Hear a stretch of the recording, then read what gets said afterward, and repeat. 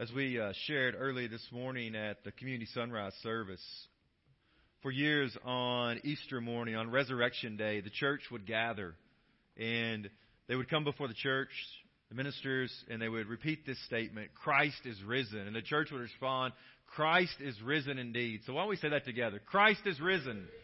Christ is risen indeed. Amen. Amen. This morning, we're going to be continuing. Last week, we were in Romans 5. We're going to be picking up there today in Romans 6. I don't know if you have ever seen J.R.R. Tolkien's Lord of the Rings. Maybe you've read the series, The Hobbit, others. I encourage you, if you haven't, it's a great, again, read if you're a reader, but at least catch the movies.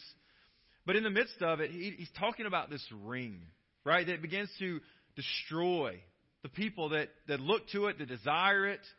In fact, Pastor Tim Chalise writes this, Tolkien's ring is such a powerful illustration of sin. From the moment a person puts that ring on his finger, the ring is out to dominate and destroy him. The ring has a mind of its own, a mind that is bent on destruction.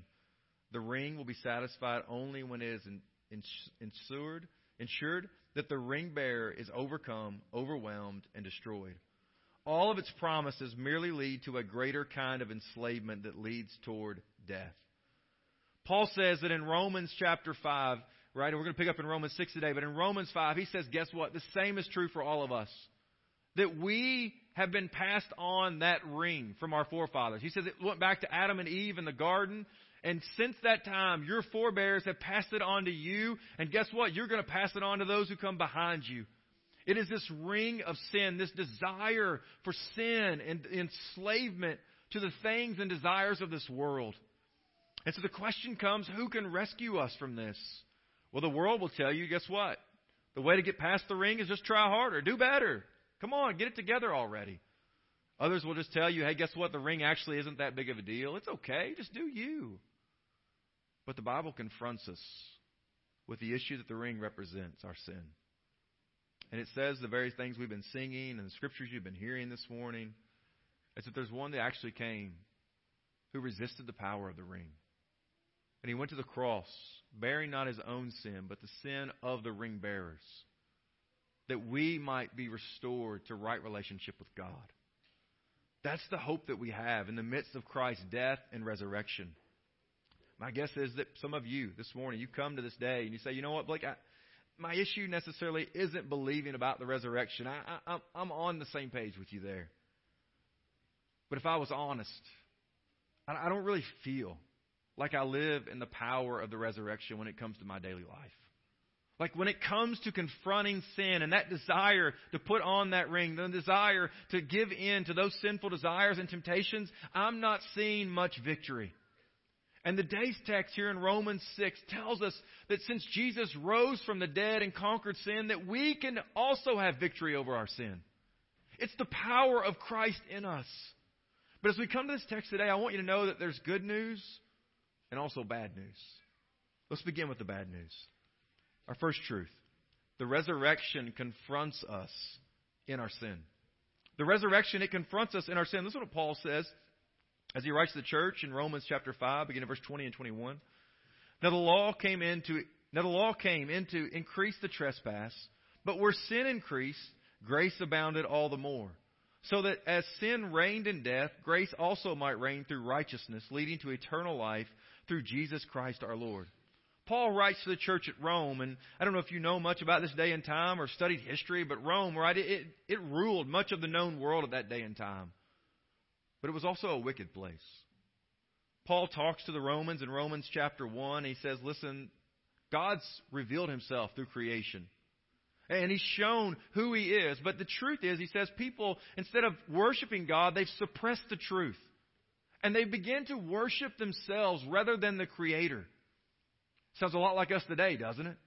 And so listen to what Paul says here. He says, well, listen, the truth is, the law came, in verse 20 of Romans 5, to increase the trespass. Now, you may be thinking, well, what's trespass? Maybe you think about this idea of trespassing, right? There's a sense in which there's boundary markers. There's limits upon which you should not cross. And trespassing is when you step over those limits, right, and cross over into the place that you don't belong. But the Bible is clear that our trespassing is more serious than we think. It's not like we just accidentally ended up there. It's not like we accidentally just put on the ring. The Bible says to us, is everything all right? Yeah, I was afraid you were going to step on this. Okay. Thanks, man. Listen, the Bible says there's a boundary. This law of trespassing, of God's Word, of God's truth. And it says that we've intentionally decided to step over that we've intentionally heard what God said. We've seen the truth, Romans 1 says, and we're suppressing it. We're saying, I don't want to hear that. I don't desire that. I don't long for that. It's like maybe you've seen a toddler, right? I mean, you tell a toddler, don't touch that, and they give you that look, don't they? And then what do? They touch it, don't they? Isn't it amazing in many ways how we're still like toddlers? That God tells us His truth, and yet we hear it and know it, and yet we still want to touch it. We still desire it. And Paul says further about this sin. He says in verse 21 of Romans 5, so that, he said, as sin reigned in death. Sin reigns in death. Sin reigns over us. It's ruling us. As Paul's going to say in a moment in Romans 6, it's enslaving us to the things of the world. And where does it lead to? Notice what he says. Yeah, death. And this isn't just physical death, because look what he says. The counter to this is grace also might reign through righteousness, leading to eternal life. This isn't just simple physical death, like, man, you die and your life's over and that's it. You're in the grave and there's nothing more. No. Just as there's eternal life to come for those who look to Christ and reign with Him, there's also eternal death. Eternal separation from God forever in the place the Bible calls hell. And listen, guys, the truth is, it's not that we just occasionally mess up. Listen to what Paul says further in verse 1 and 2 of Romans 6. What shall we say then? Are we to continue in sin that grace may abound? By no means. How can we who die to sin still live in it? Paul says, listen, that there's a continuation of sin. This is who we are apart from the saving work of God. That we are those who not just occasionally sin, but we continue to sin. We, in fact, he says, we live in it. The truth is, we cherish the ring of sin. We may hide it from others when we come to church or out in the community, but deep down, that desire for sin rules all of us who are apart from Christ. That's our situation. And maybe you hear this and you say, you know what, Blake, that's truth for you, but not for me. In fact, 2018 Lifeway study, they found that 60% of Americans agreed with this statement. Maybe this is true for you. Religious belief is a matter of personal opinion. It's not about objective truth. Hear that again. Religious belief is a matter of personal opinion. Like, that's true for you, but not true for me. There is no absolute truth, in other words. And guess what the study found? That 50% of regular church goers agreed with that statement. So what about you?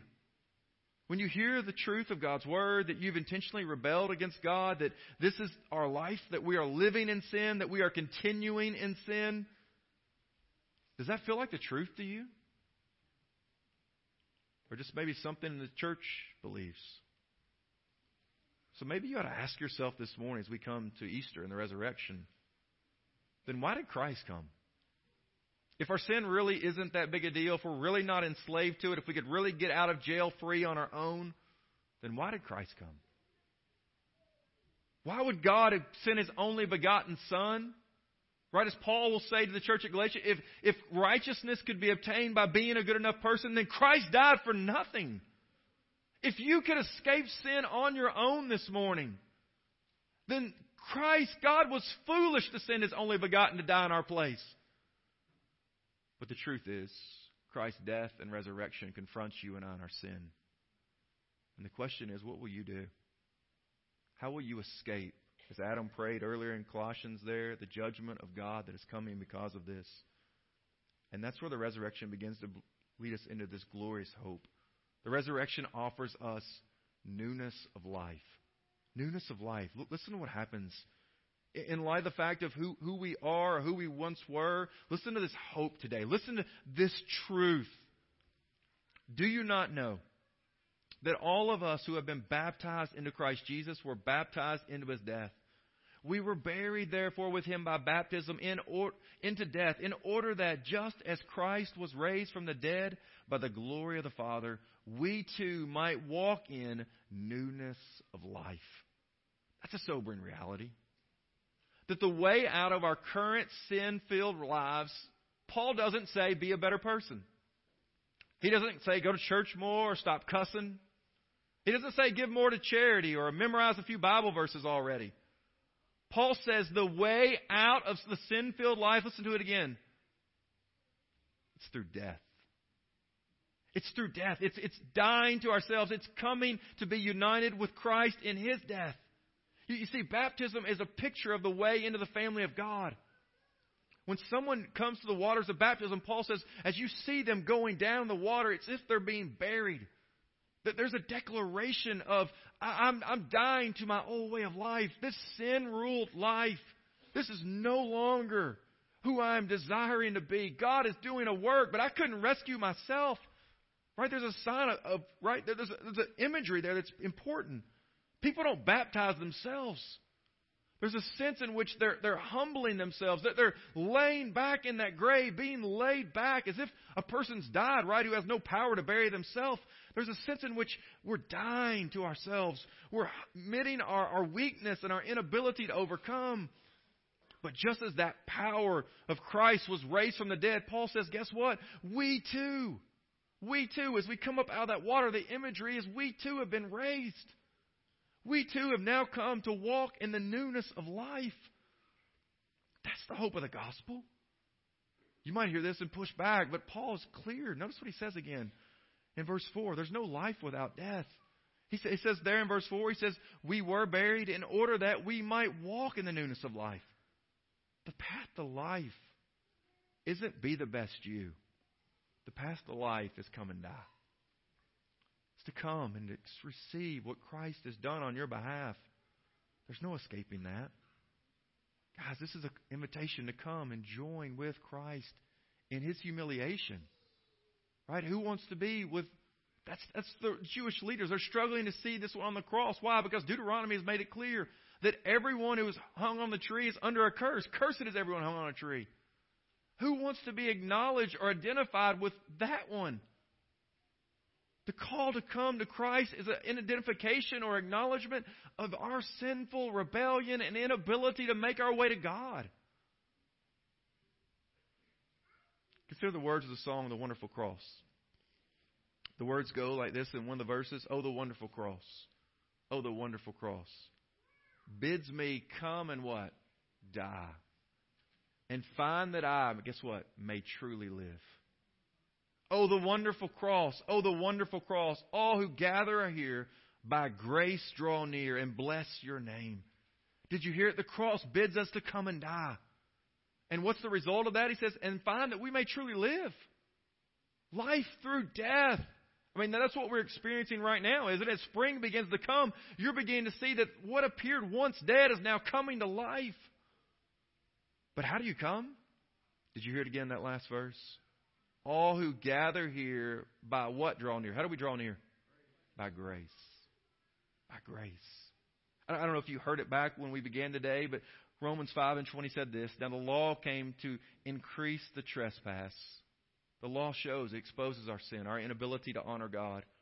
But listen to this glorious truth today. But where sin increased, grace abounded what, church? All the more. Hear that fresh and new for your soul this morning. I don't know where you've been, what you've done. I don't know how long it's been since you've been here or you've been right with God. Hear the word of God this morning. No matter where you've been or what you've done. Despite how high the mountain of your sin may appear, God's grace triumphs all the more. Is that not glorious good news? What hope. That's like just a kiss and embrace from those that we love. All who come and die, he says, listen, that they're no longer ruled by this sin. They're walking in this newness of life. But maybe you ask, Blake, how in the world could we ever be certain of this? So the resurrection, it offers us, again, not only a newness of life, but listen, the resurrection offers us a relationship with God. This is what Paul says. These are some of the more powerful words of the entire New Testament. Verse 5. For if we have been united with Him in a death like His, we shall certainly be united with Him in a resurrection like His. There's been this unity that's happening in a way that we can't even begin to understand, that we have become in union with Christ, that just as a man and a woman come and they make those vows for better, for worse, richer or poor, in sickness and death, right, to honor and to cling only to one another, denying all others, there's some sense in which Paul says that Ephesians 5, that marriage points to a greater union, and it speaks of Christ and the church. There's a sense in which you and I, listen, we in the midst of our trespassing and rebellion have been united with the pure and holy Son of God.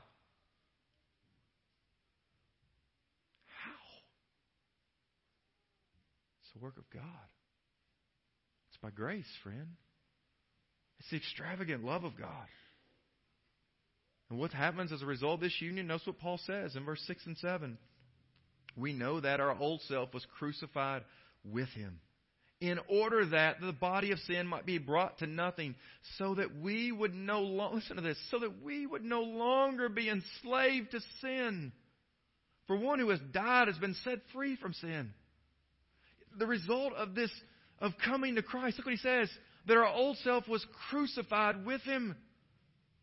The old self is that which we inherited from Adam. It's ruled by sin. It craves and desires the ring, the desires of this world, our sinful flesh. But in coming to Christ, look what happens. We come and we're crucified with Him in order that the body of sin might be brought to nothing. Brought to nothing. No longer being ruled by the power of sin. Can you imagine that? You see, it's been said that Adam and Eve in the garden, they taught us how to foolishly pray. You see, Adam and Eve in the garden prayed, not thy will, but my will be done. But in another garden, the true and better Adam came, the true Son of Man. And it's there in the garden, as you can see there on that screen, back there behind us, where He got on His face and He prayed, not my will, but what, church? Thine be done. There's a transformation of nature, no longer desiring our will, our kingdom, our thoughts, our desires, but God, seeking first the kingdom of God and His righteousness, Jesus says. And everything else shall be added to you as well.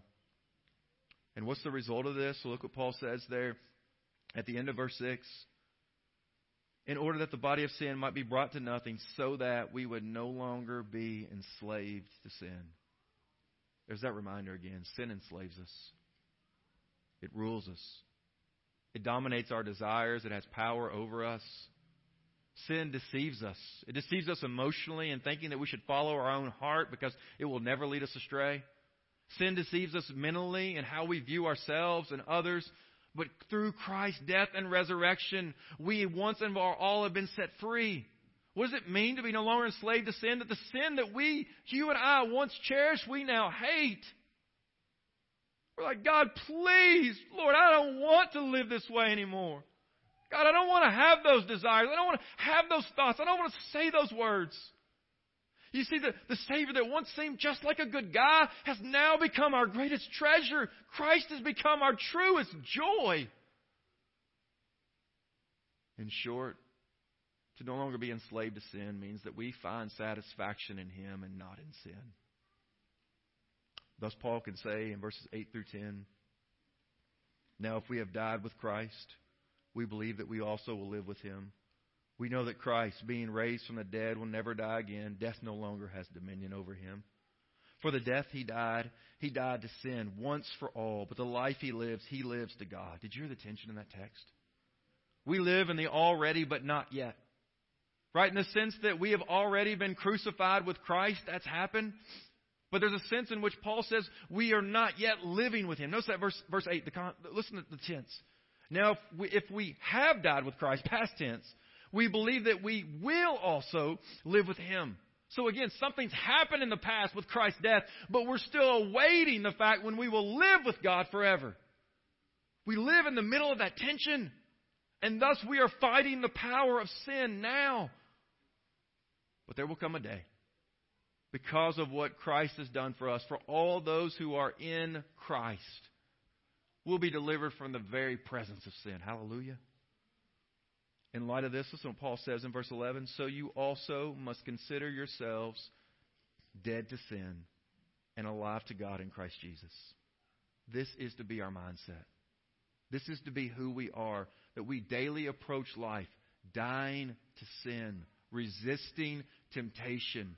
Right, as we talked about last week, our Savior showed us in Matthew 26, for the spirit is willing, but the flesh is what, church? It's weak. It's weak. Therefore, humbly, right, morning by morning, we need to get up and pray, oh God, help me overcome the sin that temptation I'm going to face today. I don't know about you, but I'm in the mornings, I'm praying for my wife. I'm praying for my children by name. I'm praying for family. I'm praying for church members. Oh God, I don't know what they're going to face today, but give them strength. Empower them to die to sin and live to you. God, we're going to be so weak. God, help us, please. I don't know, just feel like morning by morning, just that desperation of, God, I'm so weak. Help us, Lord. Give us strength. Strengthen your people. You might ask, well, what's this look like again in daily life? Paul tells us in our final truth here that the resurrection offers us sin-conquering grace. The resurrection offers us not only newness of life, right? It confronted us with our sin, right? Because we see that Christ came and He died and He was raised. It confronts us. We see the offer of the newness of life as we are buried with Christ and raised with Him. We see now the offer through the resurrection of the relationship with God to be united with Christ. But now, right, we might come and wonder, well, what's this look like in daily life? How does this live itself out? And Paul answers that in our final truth. The resurrection offers us sin-conquering grace. Look what he says here, verse 12 through 14. Let not sin, therefore, reign in your mortal body to make you obey its passions. Sin desires to reign. Did you hear that? It desires to make you obey its passions. We're not to give the devil a foothold. We're not, right? We are be those who resist sin. We are those who fight against sin. Look what else he says. Verse 13. Do not present your members to sin as instruments for unrighteousness, but present yourselves to God as those who have been brought from death to life, and your members to God as instruments for righteousness. He's saying, guys, listen, there's no middle ground. Listen, either you're offering yourselves, right? I mean, you're giving yourself over to sin. Don't present your members to sin. That's one of the options. You can live your life for whatever desires you have, whatever feeling, whatever makes you feel good, looks good, tastes good. If you want it, have it. You can live that way of life. Or the other is, you can present yourself to God as those who have been brought from death to life. And he says you're members to God as instruments for righteousness. In some way, we're looking here about our acts with our bodies, right? And Paul's going to pull more on that in Romans 12. About how we live and what we do with our body, with one another. And, man, what about in our culture? How much needs to be said about this? But this, guys, reminds us there is no middle ground. It's kind of like when you go Friday night to a football game at Dragon Stadium and Jim Frank gets on there and he says, who are you going to be what? Who are you going to be for? It's clear there's no middle ground. You're either for the Dragons or you're against them.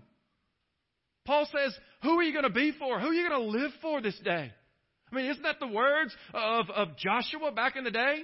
Right? He's followed Moses, and Moses stepped off the scene. Joshua is now coming to step off the scene, and he says to them, choose this day whom you will serve. Every day you're choosing. But as for me and my house, church, what are we going to do? We're going to serve the Lord. That's what Paul says. There's no middle ground. We're deceived into thinking there's middle ground. There's no middle ground. So why? Why are we to war and not let sin rule over us? What is our hope? What is our confidence? As we sang earlier, look what he says, verse 14 as we close. For sin will have no dominion over you, since you are not under law but under grace.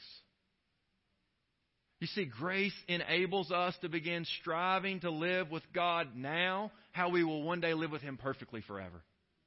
Grace is enabling us. Grace that forgives us, right? I mean, that's our hope, isn't it? I mean, none of us are standing here on how good you've been this week or how good you've lived the last 5 or 10 years. That's sinking sand.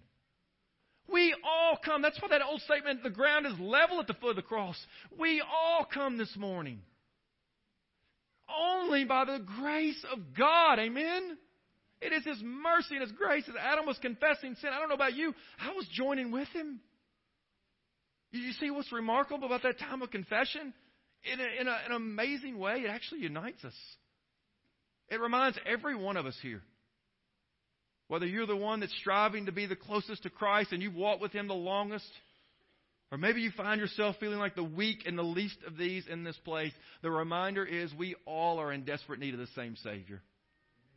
We all are in need of the one who says that where sin abounds, grace abounds all the more. And that's what Paul's saying. Listen, guys, it is what Christ has done for us. Sin has no dominion over you. Why?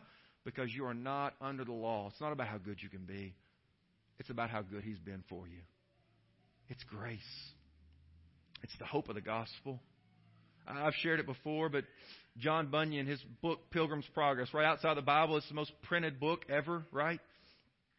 And he just uses this allegory to describe the Christian life. And here's this man that's name is Christian, right, who represents all who will follow Christ. And he's living this life packed with his burden. He tries every way to get the burden off his back, trying to be good enough or trying to make it through all these situations on his own and navigate it well enough. I mean, it's do this, do that.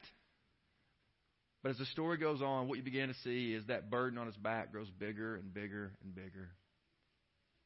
But finally, you see him walking up this hill, and he's coming to the cross, standing there. And down at the bottom of the hill is this empty tomb. And in this moment, as he stands at the cross, this burden that he can release nowhere else, this burden of sin and guilt and shame is taken off of him, and it rolls and it goes right into the tomb.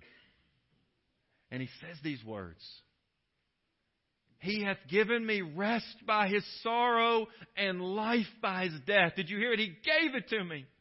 I've experienced rest because He experienced no rest on the cross. I've experienced life because He experienced death. This is the hope of God in us. So I want to ask you this morning, have you truly died with Christ and been raised with Him? Is your life characterized by being dead to sin and alive to God? This doesn't mean that you're never tempted, but that daily, by the power of the Holy Spirit, you are making war on your sin. You might ask, well, what might that look like? It's the spouse who refuses to fire back those stinging words in that moment of tension. It's the young man who turns his eyes away from the images on that screen so that he can indeed set his heart on Christ. It's the worker who won't log those hours they didn't actually work, or find reasons to justify why it's okay for them to take advantage of their employer. None of these and a million other examples are easy, but that's why we're not doing it in our own strength, church. We're doing it through the power of Christ. That's the hope of the gospel. To the church this morning, right? Remember we started at Romans 5:21, so that as sin reigned in death, grace also might reign through righteousness, leading into eternal life.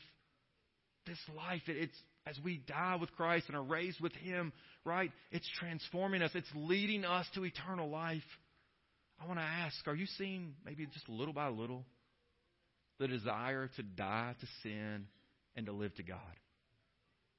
Could I ask you this morning, in what ways are you longing to grow and to become more like Christ? I want to remind us in the midst of this text, in our own battle with sin, we were never intended to do it Lone Ranger. That's why God gave us the church. I want to ask you, who have you shared your burdens with? Who knows you well enough to know your areas of temptation and struggle that they are truly praying for you during the week? Who knows your areas of burden and struggle and again, areas of temptation and sin well enough that they're able to ask you, brother, sister, how are you doing? Brothers and sisters, we are not to do this alone. We need the body of Christ. We need one another. That is part of the beauty of what God has given to us in the church. To the unbeliever this morning, I hope you've seen, just as Tolkien reveals through his story, you can't escape the power of the ring on your own.